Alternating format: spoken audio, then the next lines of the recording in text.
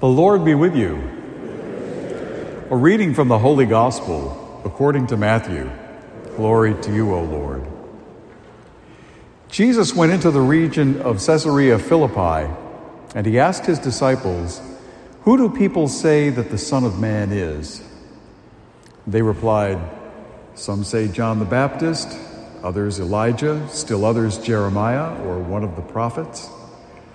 He said to them, "But who do you say that I am?" Simon Peter said in reply, "You are the Christ, the Son of the living God." Jesus said to him in reply, "Blessed are you, Simon, son of Jonah, for flesh and blood has not revealed this to you, but my heavenly Father. And so I say to you, you are Peter, and upon this rock I will build my church, and the gates of the netherworld shall not prevail against it. I will give you the keys to the kingdom of heaven. Whatever you bind on earth shall be bound in heaven, and whatever you loose on earth shall be loosed in heaven." Then he strictly ordered his disciples to tell no one that he was the Christ. The Gospel of the Lord. Praise to you, Lord Jesus Christ.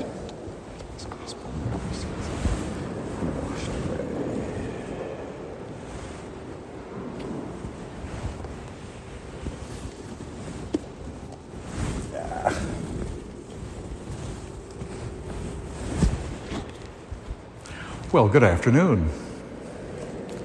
Friends, I always make it a point to notice when the providence of God brings certain things my way. I'm sure you've had this happen to you many times, where you read something or you see something or you hear something, and suddenly that piece of information or that particular providence is something that you need. It turns out that you needed that, and you didn't know that was coming, but there it was.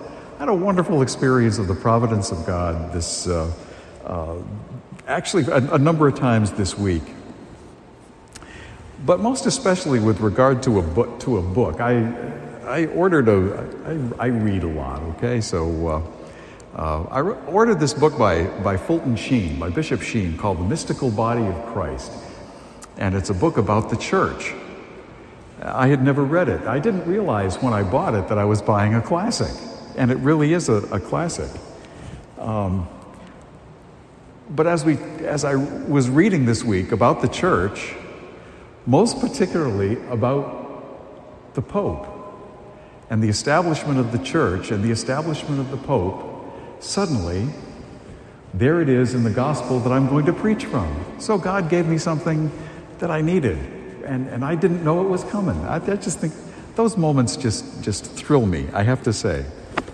Simple minds, maybe. But maybe there's something to this. The pilot this week, the September Pope, because it was just a number of years ago, 45 years ago this week, that Pope John Paul I was elected Pope. So the topic of this gospel this week is suddenly really topical.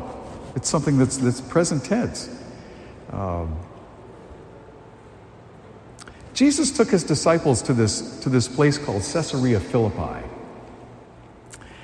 And the location is important in this passage. In this place, if you were to go there today, you could still see the remains of shrines dedicated to the worship of all kinds of deities. Whoever it was that you wanted to worship, you could find a shrine there at Caesarea Philippi. That's how it was set up, and it's still in that kind of condition. As a matter of archaeology, it's really startling to see this. I'd love to see it myself one day.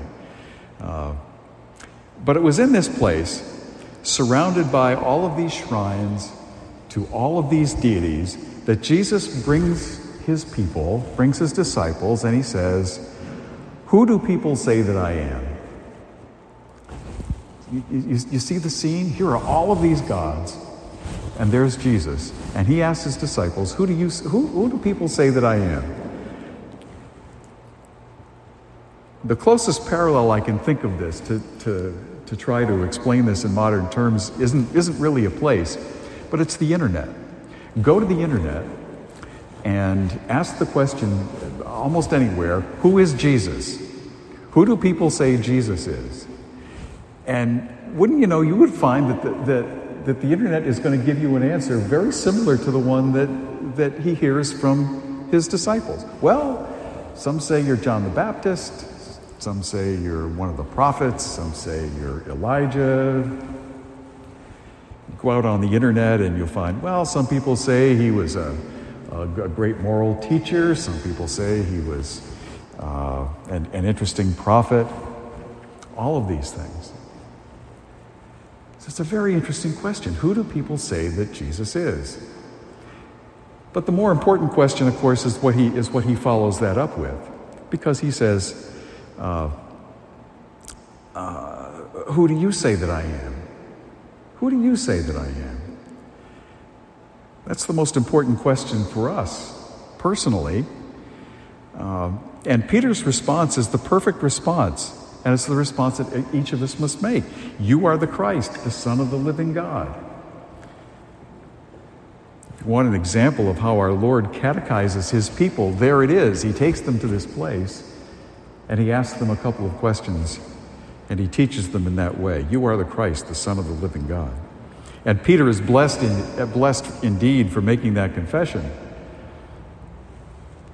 But this has a different dimension to it. This has a different dimension to it, I think, because Jesus did not bring Peter to this place by himself. He didn't separate Peter from all of the others and say, I'm going to have a teachable moment with my friend Peter. He brings all of them there, and it's Peter who gives the response, and it's to Peter that Jesus says, you are the rock, blessed are you, and you are the rock, and upon this rock I will build my church. Wow.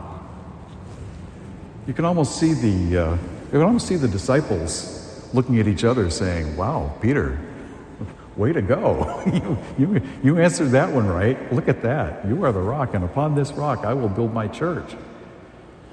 Isn't it strange that today to hear various people say, and there are people who think this way.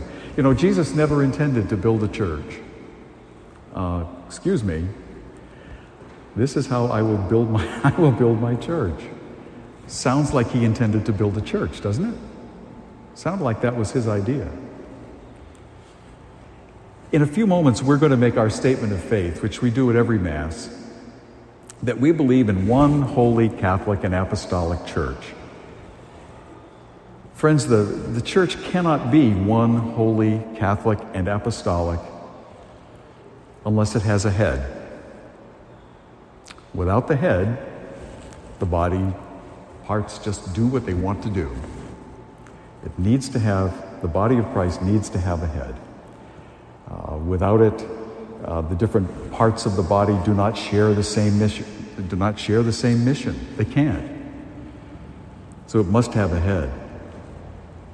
Among other things, that head of the church serves to identify this church as his church.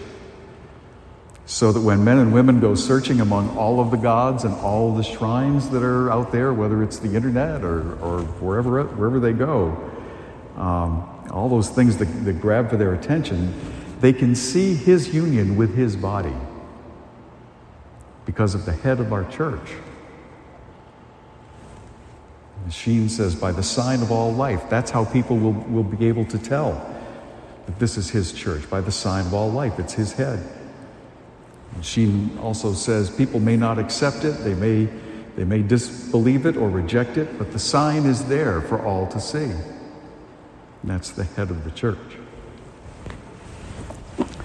All of which is to say that your presence here today and mine is a very meaningful thing.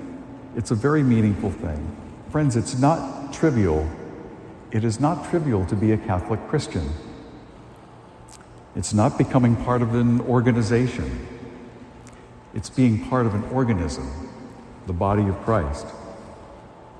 It's becoming part of an organism that one of my convert heroes wrote years ago, said that the church goes through goes through the centuries like a messenger that refuses to tamper with its message. The messages out in the world from all of those different gods change and shift with time, but the message of the church does not change. You are the Christ, the Son of the living God. That message is as true now as it was then, and it's going to remain true. That's our message. That's the message that our church refuses to tamper with. He is the Christ, the Son of the living God. He's built his church, and because he's done that, he can build my life, he can build your life. He is the Christ, the Son of the living God. So your presence here today is, by itself, in a certain way, a way of saying amen to Peter's declaration of faith. Right? The church founded by our Lord has a visible head in the successors of St. Peter, and because the body is connected to that head, each part of the body has a part in delivering that message. We all have a part in delivering that message. It's been given to the church and it hasn't changed through the centuries. And as part of his body, it is our duty and our joy, our joyful duty to find what our role is in declaring that message to our culture and the world. It may not seem like it sometimes, but there are a lot of people who are searching for just that answer. They are searching for exactly that answer. The body of Christ has a head, and because it does, you have a place and a part in delivering that message. You know, our church is currently recovering from the changes that COVID brought our way. And this fall, we'll see many opportunities for us all to use our gifts and our graces and to discover our gifts and our graces so that we can add our voice to all of the other voices that have said down through the centuries that message that Peter gave and that the church still preaches, that Jesus Christ is the Son of the living God. Amen? Amen.